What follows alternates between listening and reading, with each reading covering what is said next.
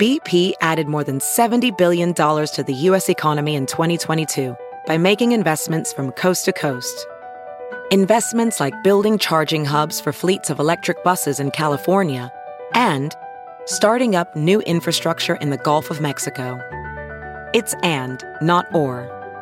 See what doing both means for energy nationwide at bp.com/investing in America.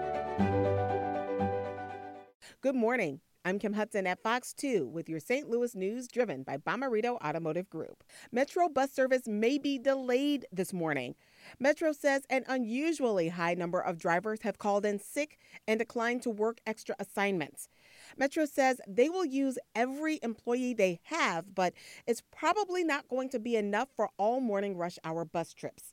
On Friday, Metrolink service was cut back when several train operators called in sick. Today's the new deadline to apply for a medical marijuana business license in Missouri. The original deadline was Saturday. It was extended to 4:30 this afternoon.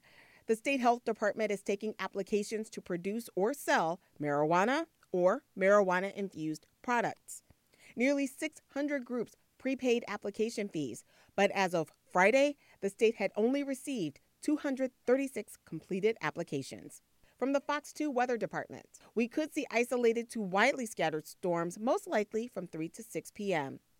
Tomorrow, warm as well with highs in the 90s.